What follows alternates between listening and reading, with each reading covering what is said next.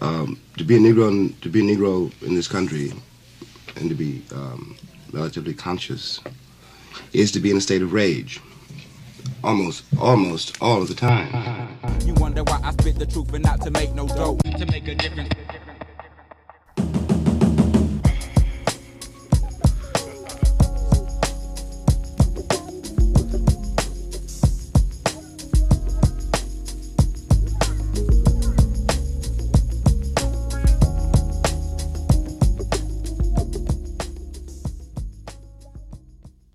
Welcome to Making a Difference. I'm your host, Ken Macon, here with a young man who played for the undefeated 2004 Auburn Tigers. That's a heck of an introduction, and if you really know, about that particular team and the coach, you'll understand why this conversation is so important. Not just, the coach, but obviously just the idea of reparations and paying the players and all of that. But nevertheless, dynamic brother here. It's not only a former player who made it to the NFL, he's also a trainer. He's also very conscientious in the way of college athlete empowerment. And so I'm glad to have Troy Reddick on the podcast today. Troy, how you doing, man? Thank you very much, Ken. Thank you for the platform and the opportunity to communicate about these issues as well. And I've been a follower for years now with your platform and your programs and your writing. I really appreciate it, and I think it's very intentional and insightful. Man, coming from you, man, I truly appreciate that sincerely. I alluded to the coach, and of course, 2004. I mean, what an incredible journey. It's almost been 20 years now. Just goes to show, man, time waits on none of us. But you did play for Tommy Tuberville, and I do want the audience to listen to some of the comments that your former coach made. I'm going to play those now. They want crime because they want to take over what you got. They want to control what you have. They want reparation because they think the people that do the crime are owed that. Bullshit. They are not owed that. So, Troy, hearing those comments, and I'm fairly sure you may have heard them even before we played it for the listening audience. What are your thoughts on those comments? Well, my thoughts is he finally has a platform and an opportunity to really show who he is as a man and what he feels about his former players and the communities he's recruited these players from. He has understanding of how he plans on benefiting from existing culture and white supremacy. And he thinks that that is something that he earned. And reparations is not something that Black people in general, people like his players from communities that his players came from, that helped make him a millionaire and ultimately get him elected as senator of the state of Alabama, which he doesn't truly represent because he is an Arkansas boy and he's also had residence in Florida and Texas. So is he truly there for the people of Alabama? No, he is not. But that is the city, and that is the state where he was most known. And imagine a bunch of Alabama fans voting for the coach that whooped their butt for 6 years in a row. But that coach didn't actually whoop that team's butt. It was those Black players from Georgia, Alabama, Tennessee, Texas, South Carolina that had the impact that changed the fortunes of that Auburn program and gave them the opportunity to dominate a real rival in the prime of their growth and the growth of college football and the money that's on the table currently. I don't like to project. At the same time, I think this is an important place for this discussion to go. Just in your experience with coaches, college, high school, wherever, how many coaches would you say share the same sentiment that Tuberville does, and how problematic is that when so many of these coaches recruit and exploit Black players? Yeah. I couldn't give you a how many. I just know that the thought process is consistent from the youth through college as well as the pro level. And that is with Black coaches as well. They have an understanding of how the game is going to reward them and their role in it. And they want that system to stay in place.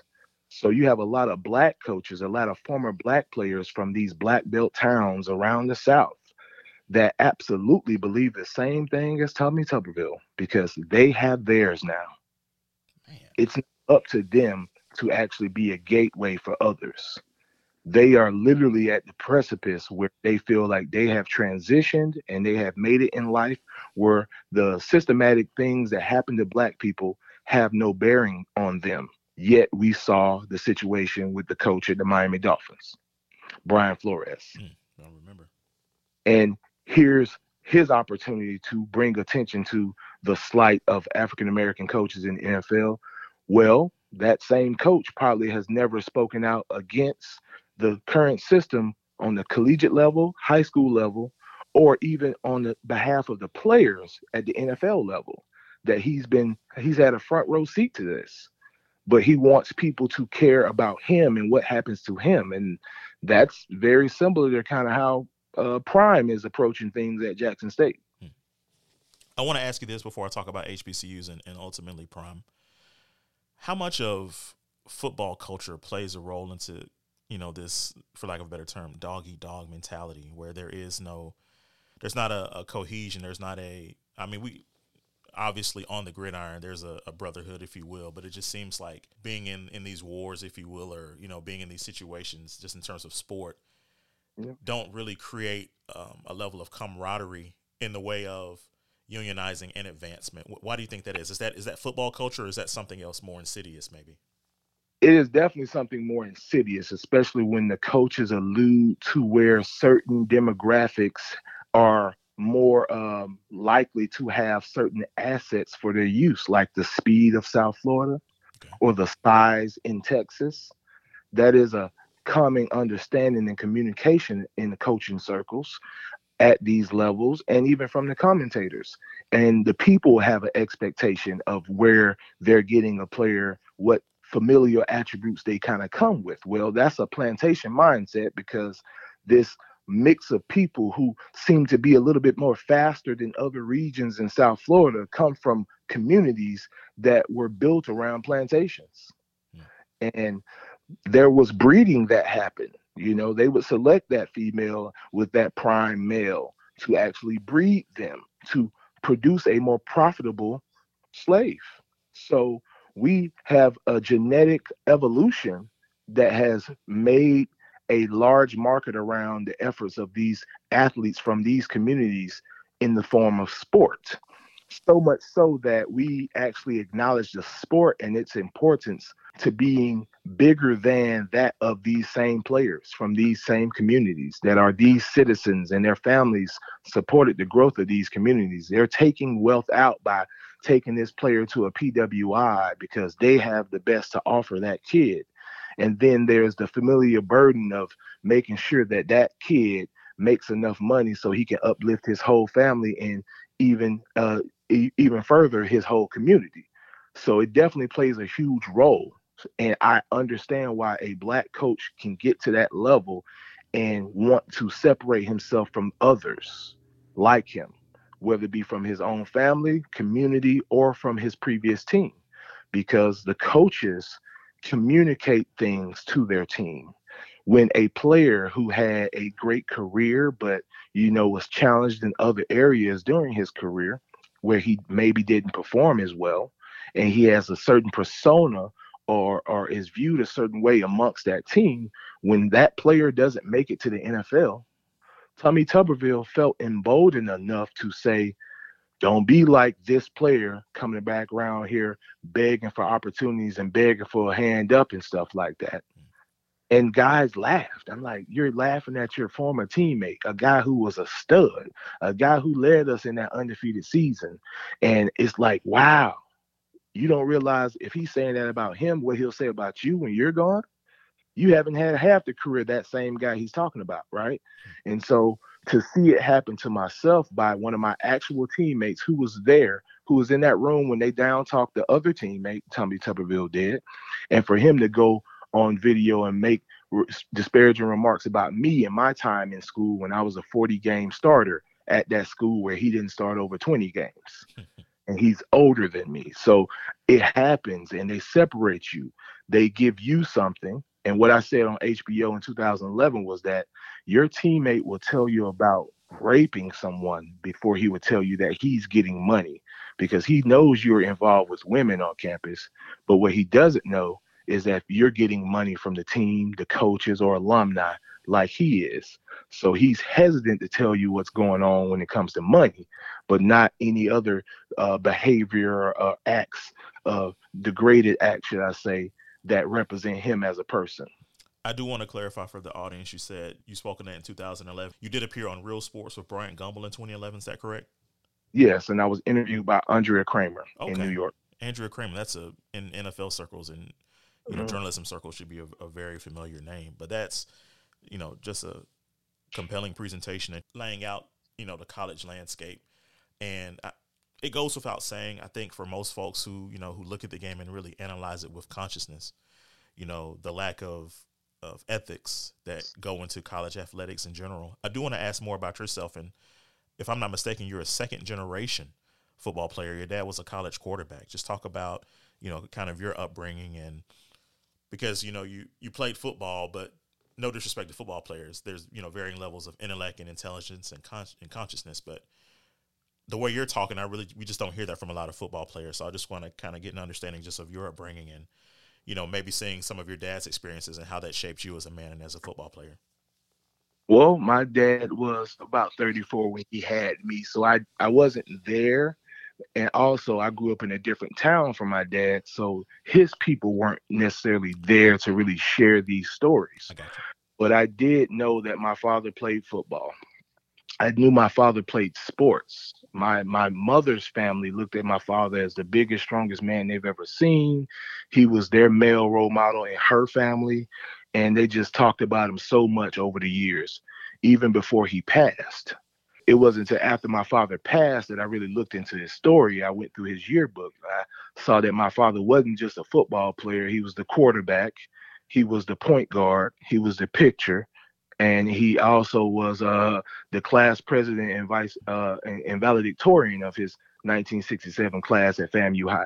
And so I'm like, man, what made my dad go so hard, right? What made him push for these things? And how did his peers kind of see him because he was able to accomplish that? Well, my father got drafted in the Vietnam War after he graduated high school, and he got a 2-year deferment from the governor of Florida. It's hard thinking about a black man getting deferment from the governor of Florida these days, let alone 67. But when you realize that you have a storied program in FAMU, not just FAMU High, but in FAMU, they were one of the top programs in the 60s in the state of Florida.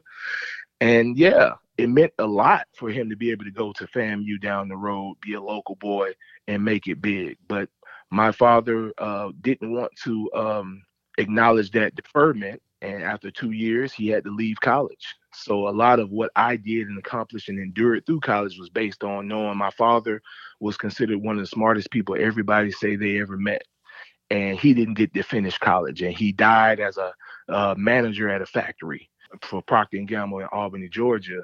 And I feel like he didn't get to live up to his potential. I think he had a huge impact on people. But ultimately, knowing how my father wasn't a hard man, but he required a lot of effort from his children. And we didn't get to just ask questions ad nauseum like our children do with us. My father made me go read encyclopedias. And I had to come up with a report, me and my sister and my brother. We had to actually go read and know what we were talking about. We didn't just to get to ask him questions and him tell us about things.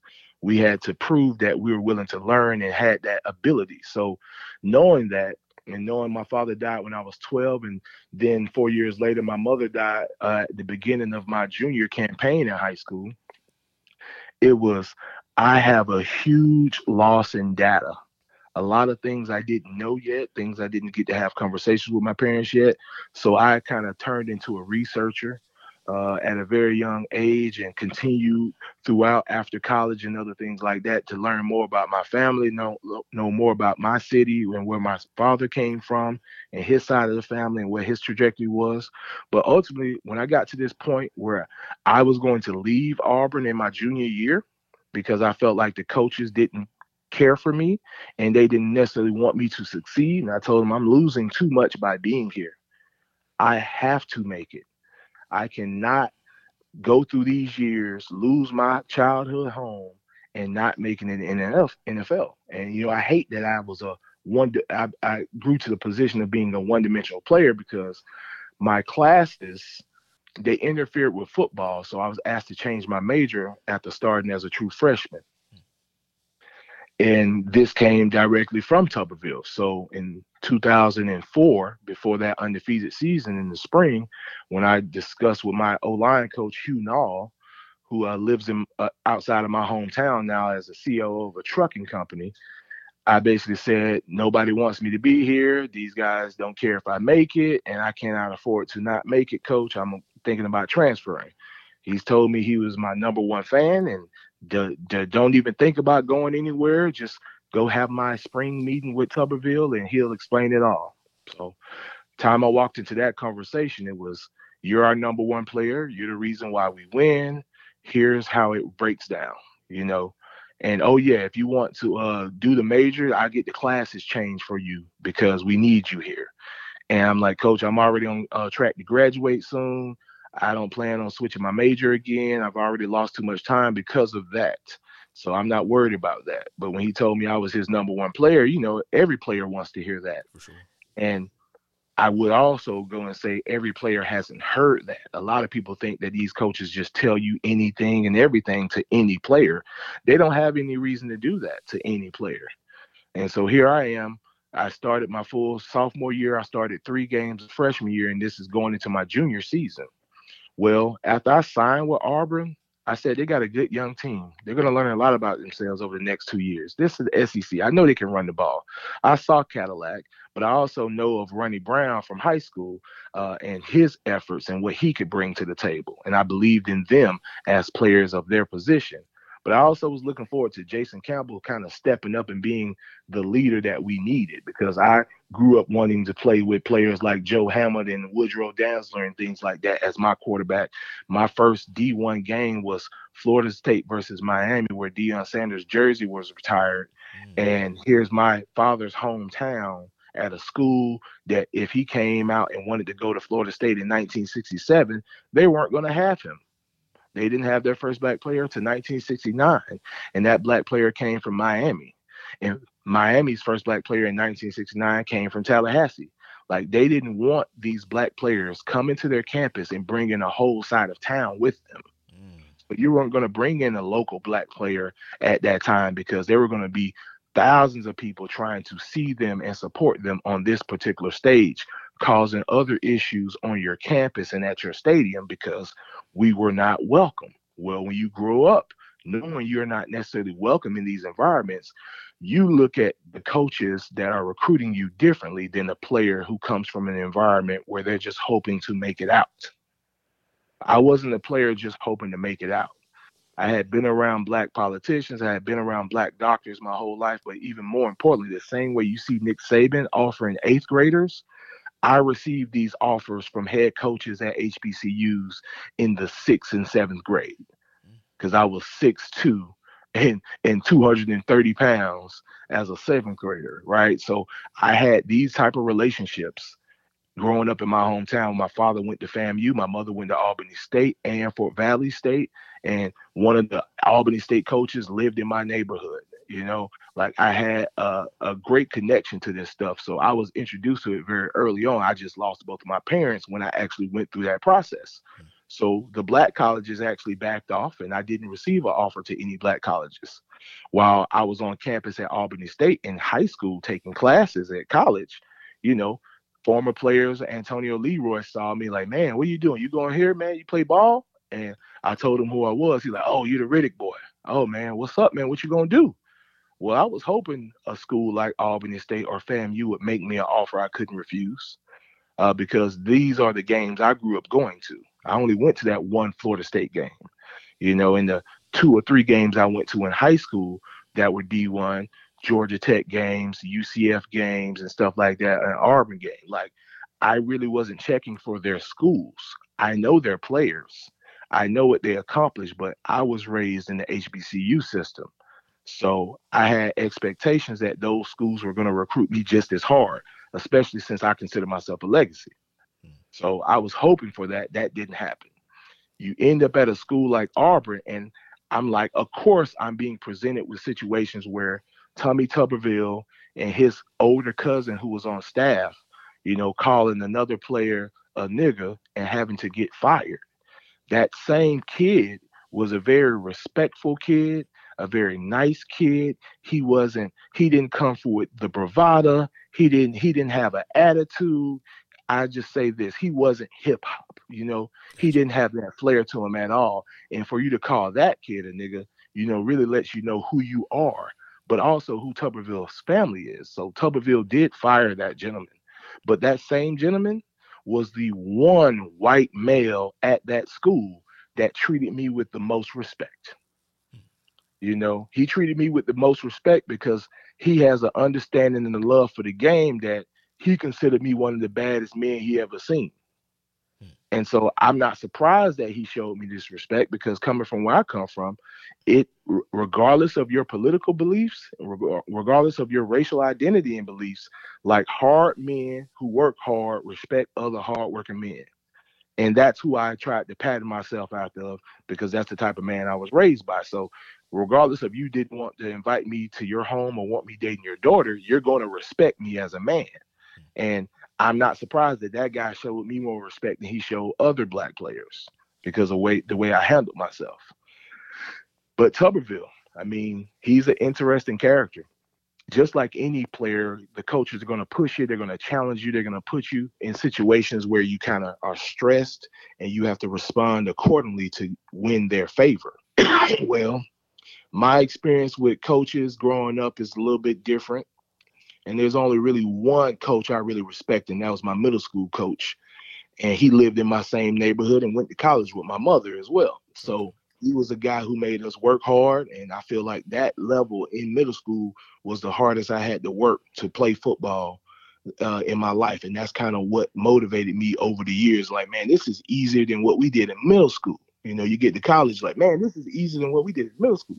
You get to the NFL, like, bro, we ain't even sweating out here, bro. Like, how you gonna prepare for the game? It's different. This stuff is easy. I'm like, of course, because I'm a down South Georgia boy, is what I'm saying, And it's all these other players that play in and around me and from the area. And so I'm like, man, this is how we're going to make it. This is how we're going to transcend these things. And I have an opportunity to kind of really bring my city forward with football. So working in the environment with a Tuberville, you're going to see challenges that you may not see. But when I thought about transferring, what if I walk into the same exact situation when I go to Texas? Because the O-line coach at Texas was the O-line coach at Georgia Tech, and he recruited me heavily. And then thought about Miami as well, but I didn't really like their offensive line coach. I didn't think that they ever really had a good O-line, and their O-linemen never really had good technique. But those are two of the schools I was considering. I'm like, how do I know I'm not going to walk into the same situation? My name is Lauren Macon, and you are listening to Making a Difference with my handsome husband, Ken Macon. This is Donald Doe and Michael Doe with Family Financial Consultants. Do you need help with Medicare, with affordable mortgage and life insurance, building an estate for your child? We provide these types of services for you and much more. As independent insurance brokers, we take pride in coming into people's homes and not only saving them money, but changing their lives. Imagine only paying a few dollars for your medicine instead of hundreds, or cutting the cost of your insurance premiums. Our goal is to provide affordable policies tailored to your individual needs.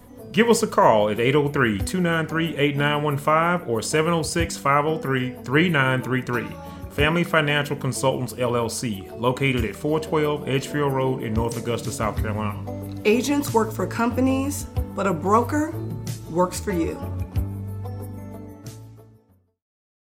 It's the West Coast Diva. Tell them follow the leader. It's yo. You're listening to Making the Difference with Ken Macon. I want to just jump in there real quick, and I wanted to ask a point, because talking about your personal experience, and I would certainly just, my condolences, obviously, that happened to you at a very young age, but still, man, losing your parents so young, it creates just a level of uncertainty, and and lack of trust. For sure. And that's, and I would say, I think that's what happens to so many of these, young black men that we're talking about, is just various levels of uncertainty, whether it be personal tragedy or poverty or whatever it is. And I think it just lends to exploitation. And yes, in your case, it seems like that was something you were able to rise above. But just because, and I'm saying all of this within the context of Tuberville, because, you know, we hear the Tuberville comments, and I think the first thing that, you know, black folks say, and particularly, you know, folks with the HBCU background is, well, that's why you don't go to those schools anyway. And, you know, this is why, you know, what Prime is doing and what, you know, is happening at these black schools is so important. But I really just want to talk to you about why players continue to remain. You know, why are you still going to Clemson to play for that coach, or why are you still going to this university to play for that coach if you know how they treat us? Talk about some of the adversity that players are dealing with, and some of the desperation that they feel, and that's why they end up staying at these schools. I was aware of the desperation because my high school teammate was a walk-on at Clemson. He had the ability to walk on because his family owned 8 pharmacies in the region. But they had players that were trying to commit suicide in their dorm rooms in like 2000, 2001. So that was something that kind of made me take a step back and think about this environment and what we're going into. Why I felt like I was strong enough and capable of doing it. You know, you think like, where do you come from? What have you survived already? So that was my motivation. Like, I walked a straight path since my parents passed. My family kind of took a step back and kind of watched to see what was going to happen, as opposed to being more intentional and being there for me. So I had 100% confidence that I could persevere through any storm in any situation. When they talk about sports being very political, they talk about those environments, and they talk about the coaches. Well, I did see Tuberville as a politician. I was man enough to look him in the eye and tell him he's not a coach, he's a politician.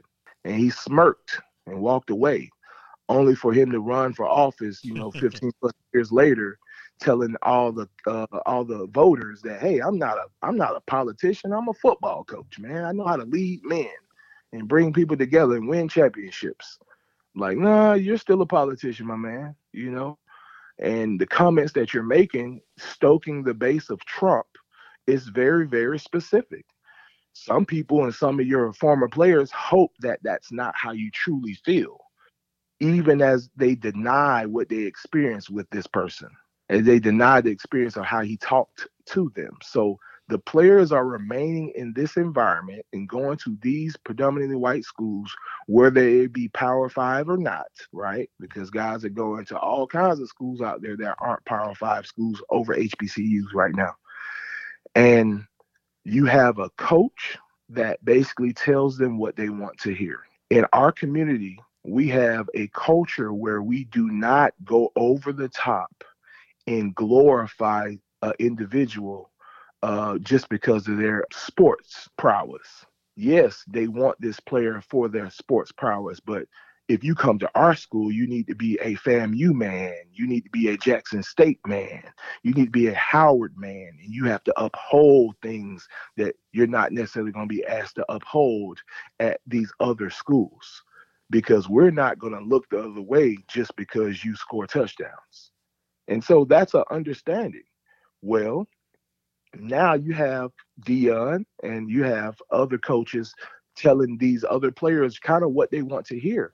And it's not just the transfer portal, but you have players in high school that have opportunities to go to Power 5 schools, and they're really listening to the coaches. But when I was coming out, no, those same coaches were not recruiting me the way they recruited the players that they felt they could land. And that's kind of not being a leader, not being a general, and the idea that, no, I don't necessarily want to play for a coach that's not confident in his ability to land me as a recruit. So that's one of the reasons why they're there and why they're staying. Yes, they have the platform. Yes, they have the profile, but Auburn wasn't considered a powerhouse in college football when I came out. Florida State was. Miami was. Georgia also was not. Auburn, of course wasn't, but Alabama was kind of on their downfall and on their deathbed because of allegations and restrictions. But they still won the state of Alabama every year, no matter how many times Auburn beat them when it came to recruiting. So to know that the top players in the state of Alabama that are from these different towns could also go to Alabama A&M, Alabama State, Miles, Tuskegee, Like I say, the state of Alabama has the most black colleges. Yet they have the state where Auburn and Alabama won multiple championships, and they've been on top for a while with the very same players from that state, from these black belt towns, who have friends and family that went to HBCUs. Well, nobody can deny what Nick Saban has built at Alabama. Alabama was even more of a tent pole decades ago. So what changed? To be honest with you, I think the recruitment of offensive linemen, black offensive linemen, some of the biggest, smartest athletes on the field going to predominantly white schools, changed the ability to perform for HBCUs. When I was in college, FAMU actually had the largest O-line in football, NFL or otherwise. But yeah, that play of those individuals didn't necessarily translate to that team performing that way, but they had the size. So it's not just a size difference, right? There's a talent gap, and we identify the talent on that youth level based on when you go to a camp. You can be good and help your team win state, but if you don't go to the Nike camp, how good do they know you are? They don't know where you measure up against all the other players when it comes to 40, bench, and size and other things like that. So they don't really have to recognize it until one of these ranking systems actually puts you in the database, right? So there you go. I played guard in high school, but they had me ranked as the number 30th tackle in the country. Oh, wow. Why am I ranked number 30th tackle when I should probably be the top 5 guard? And when I went on my recruiting visits, I was treated like I was the number 1 player there. When I went on my visit at Florida with Gavin Dickey from Tallahassee Lincoln, and then another gentleman from North Carolina who's the number 1 tackle in the country, was the number 1 offensive lineman in the country, that ultimately did his signing day on ESPN and signed with Ohio State. Ron Zook didn't talk to them. He talked to me. I told him I was going to leave the visit early, and Ron Zook and his O-line coach, Joe Wickline, brought me into the one of the suites at the stadium in the Swamp and talked to me for an hour and a half trying to convince me to come to Florida, telling me that I could be a great two-way player for them and other things like that. I'm ready to start right now at the university. I just told Coach, I said, they're not going to give you more than 3 years here after Steve Spurrier. And of course, he went on to get fired after 3 years. But once again, I'm still holding out hopes that one of these HBCUs that I'm already affiliated with has enough balls to offer me, because here I am trying to make my father proud, you know? So the week before that Florida visit, I was scheduled to go to Florida State. I spent half the weekend at Auburn, and I was going to finish my weekend in Florida State. Well, they called me and asked me to reschedule to the following weekend because they didn't have anything going on. By meaning they didn't have anything going on, Florida State uses FAMU to recruit. So they wait for FAMU to have events, to have a big crowd that they can take black players to the FAMU parties to make them feel like that's a part of what FSU has to offer. So I just canceled my visit altogether.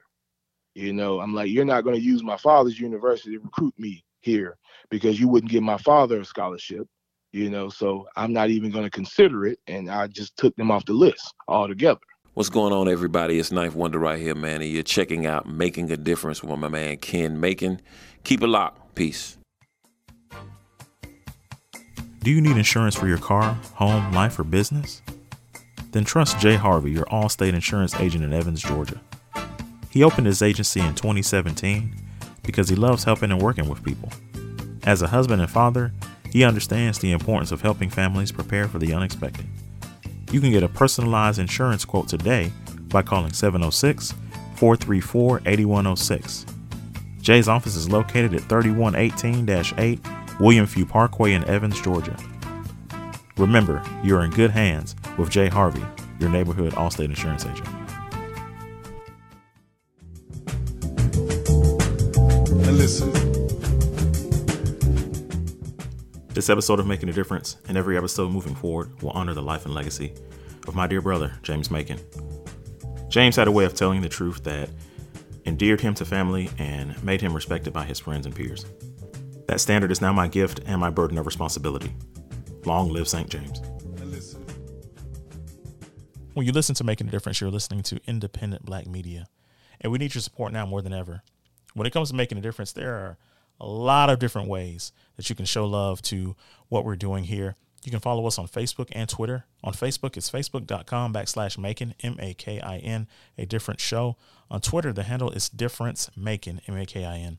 You can also support us financially through both Cash App and Patreon.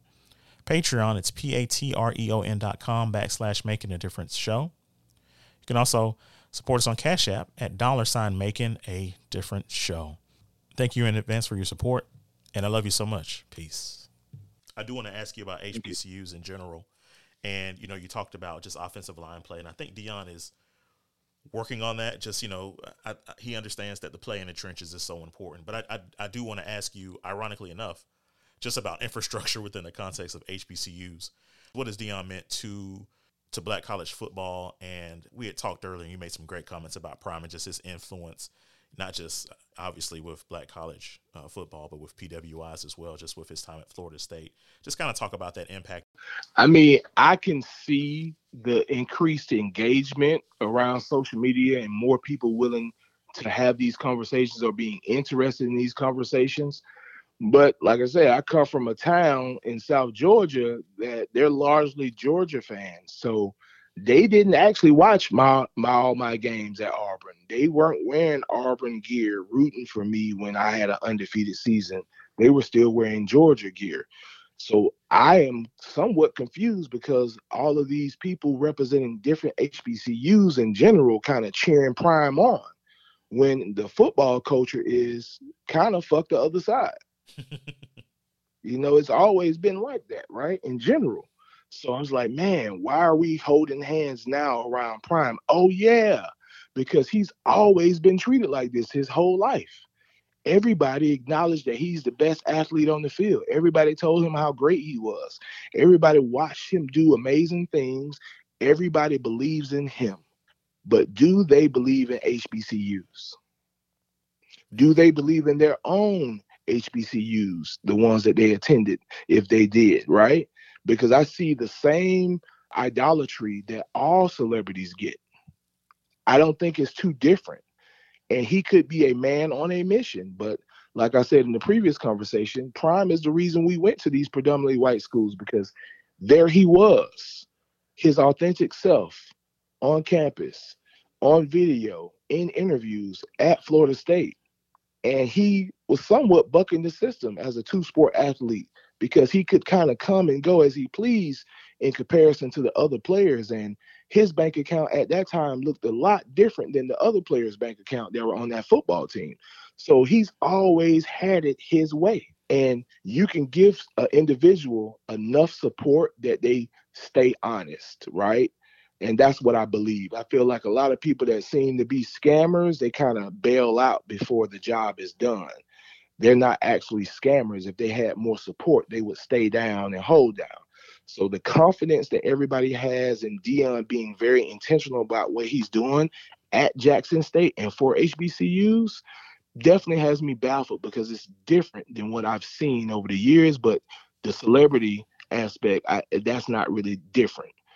I was only taken aback by his comments towards Reggie Theist, and thinking about, now you have these prominent athletes that became athletic directors at HBCUs, in Reggie Theist and then previously Kellen Winslow Sr. And Deion is now kind of calling task their credibility with regards to moving the Bethune-Cookman Jackson State game to Jacksonville, and saying it's going to be a bad look. So Deion knows what's going to be a bad look, but the black man that was a former professional athlete that's in academic administration doesn't know what's going to be a bad look. That's different. That's kind of making a statement. And I know that the Deion supporters are going to kind of take his words and run with it and not look at the credibility of Reggie Theist. So I think he is in a position where if he realizes that he is really a catalyst in this conversation, and he is changing how people feel about other black people, I don't think being Prime is the most important thing here.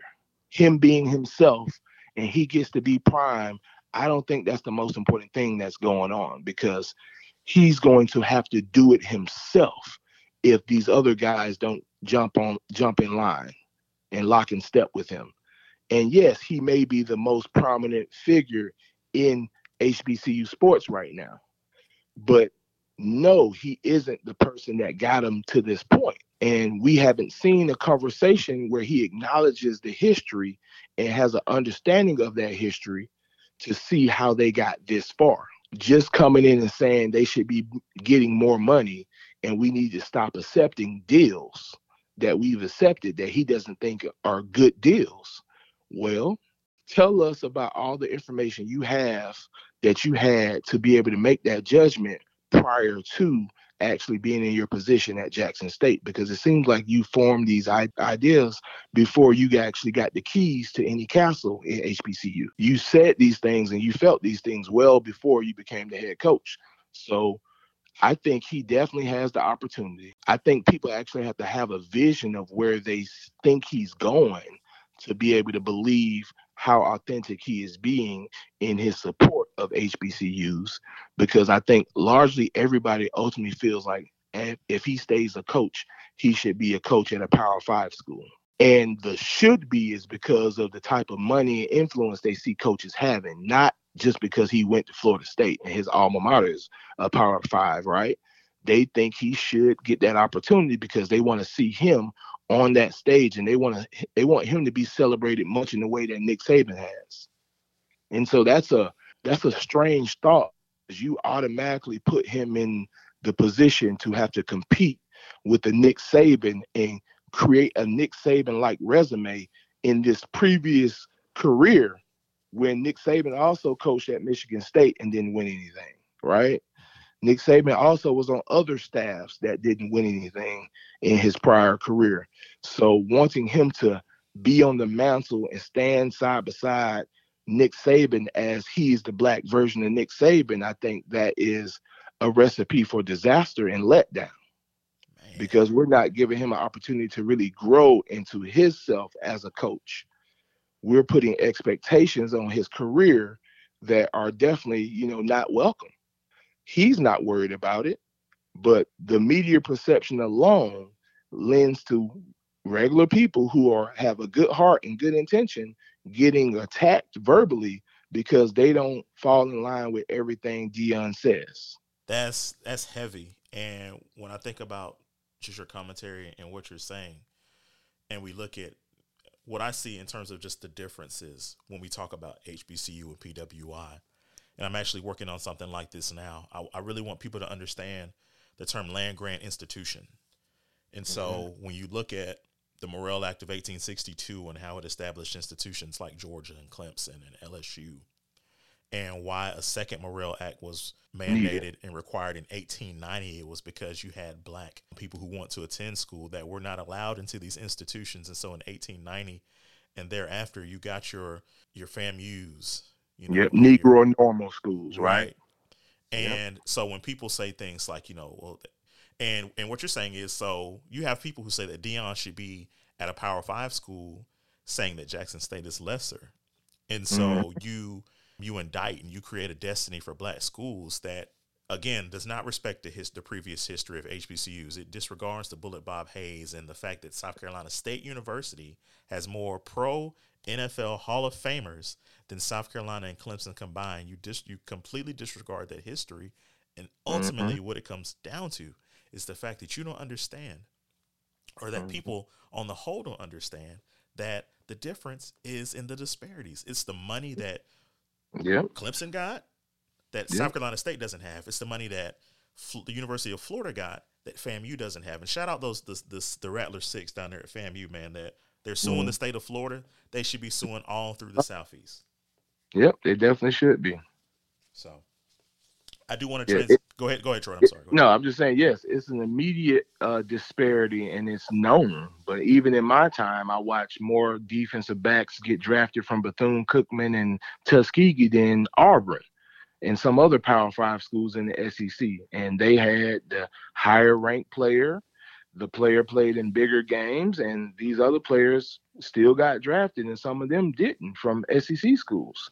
And so, like, the economic disparities, when we look at facilities, campus, gear, and all kinds of things, the opportunity of the bowl games, the platforms, it is definitely a very telling thing. And I think Deion is definitely kind of right when he's talking about how we package ourselves and how we present ourselves. But I also know that we have serious academics a part of all these universities, and they're looking at all the data, everything that's there. And Deion may not see a closed door for him individually because they're going to have conversations with Prime, but he hasn't necessarily been tasked with representing these universities on any of these deals and had someone kind of throw a laughable deal in his face. I imagine him bringing it to public when something like that could happen, but he's going to learn that the way you do business, the way you get deals done in your domain is not the way that we do them. And you're not going to have any influence over these television deals. You're not going to have any influence over these rights to the IPs because the schools still need the money and they still have all the bargaining power. And that goes back to a Supreme decision that was made in the 80s. The late great Eddie Robinson spoke up against that and said, look, if you take away this control from the NCAA and, you give it to individual schools, again, we're talking about more disparities. So, yep. Troy, this has been an incredible conversation. Truly don't want to cut you short. I do want to note that you are working in advocacy as we speak in terms of player unionization, in terms of paying the players. Can you talk about that and just some of what you're doing in that space? Yes, I'm currently on the Leadership Council for the College Football Players Association, and we are collectively organizing our efforts, alumni, active players, and future college football players to be able to provide supportive services, resources, and to be at the table down the line to make sure that we can negotiate on behalf of said players. We have an uphill battle kind of building this legion of people for this movement because I may have had a conversation with hundreds of players that think we should be paid at the collegiate level and be able to make money off of their likeness and other things and think they should advocate for healthcare and other supportive services. Yet they may be coaching high school football and they may want to attend games. And so they feel like if they are seen and on the record supporting a movement, advocating for athletes, that they're going to lose access. And they feel they need that access to get the players that they're working with now into these colleges. These coaches on the high school level aren't going to suggest that the players look into entities like ours because they don't want any distractions. They want the players' hearts, minds, so they can go out there and put their bodies on the line, right? Ultimately, these are the same coaches that are accepting $20,000 and $50,000 when a certain player signs with a certain school. You have situations where coach from my hometown participated in the state championship and then immediately stepped down. And it was said that he may have accepted some money on behalf of one of his top recruits. And, they didn't necessarily want that to come out. So he went on ahead and resigned. And, well, that guy just jumped on another staff that's a top program that gets national attention in the region where we come from. And, he's going to kind of ride the coattails to kind of see when he can get his next head coaching job. Well, that same person wouldn't even allow me to coach his linemen for free when I returned home when he was working at one of my hometown schools or whatever, his alma mater. And I was like, hey, I want to work with him for free, man. I do this training. I do it at Nike camps. I'm all out here on the West Coast. We got these big lineman camps going on, but I want to come and do something for the guys where I'm coming from for free. And he had no interest in it because these guys don't want any outside influence. They don't want people to know what's going on in their programs. So they operate just like the patriarchal society and the dominant white society currently. They use the same tools and tactics. They go to the coaching clinics and they emulate these very white coaches that have these opinions like Tommy Tuberville because they want their spot. They want their piece of the pie and they want to be able to be respected and be notable and to have their names brought up in the way that these white coaches are. So they mimic a lot of the same behavior. And I think that's what's so refreshing for a lot of people, that Deion has no interest in being that way. But Deion has always only had that interest in being himself. He was never rejected for his identity. He was never rejected for his personal appearance. He was never rejected for his personal morals when it comes to family and leadership. So here we are in this position, and he's found a new throne to stand on where he's praised like he's always been. And yeah, that's home for him. But does home for him equate to home for all of us? And I think that's where we're kind of targeting, like, what is his plan? No, he doesn't have a particular plan. He plans on approaching every opportunity he gets the same way he always has, to get the best deal for him and his interests. It's not about him individually, but these interests that he has with Jackson State are very much his and nobody else's. Therefore, we know he's looking to negotiate on behalf of his people, his team, and some say his sons, and act like he's playing daddy ball. But the truth of the matter is, he's always looked out for his interests. And he doesn't have enough money to not want to get a $100 million contract like Brian Kelly did from LSU. No, he doesn't have that much money that he doesn't need $100 million. So, yeah, I do expect him to get a ridiculous offer one day. But I look at what it took Kevin Sumlin to get the deal he got at Texas A&M in the past, and how long he had to kind of stay down and bide his time at Houston to get that opportunity. So does Deion have a similar trajectory? Nah, he doesn't. He doesn't have to go through that same hoop. But as far as the impact goes, I just look forward to seeing what he does with it. You know, I look forward to seeing after his sons finish school, you know, where his loyalties lie at that time. And knowing that he can move on and be himself, that Jackson State always has a place in his heart. You know, he doesn't have that same burden that people are placing on him to uphold HBCU sports forever. He's not going to be your Eddie Robinson. He has no intentions on being an Eddie Robinson. But the fact that we're looking for another Eddie Robinson by kind of placing that same mantle on Deion's shoulders before he's proven any of it is a very interesting take on our community, because we like celebrities. A lot of different topics, you know, were just discussed here today. I think they were woven together in a masterful way, in a very introspective way. And Troy, like I said, man, just love you, appreciate you, man, and just grateful to have this conversation with you, man. Thank you so much. Yes, sir. Thank you so much for the opportunity to communicate with you. The revolution will not be televised. You see, a lot of times people see battles and skirmishes on TV and they say, aha, the revolution is being televised. Nah, the results of the revolution are being televised. The first revolution is when you change your mind about how you look at things and see that there might be another way to look at it that you have not been shown. What you see later on is the results of that, but the revolution, that change that takes place, will not be televised.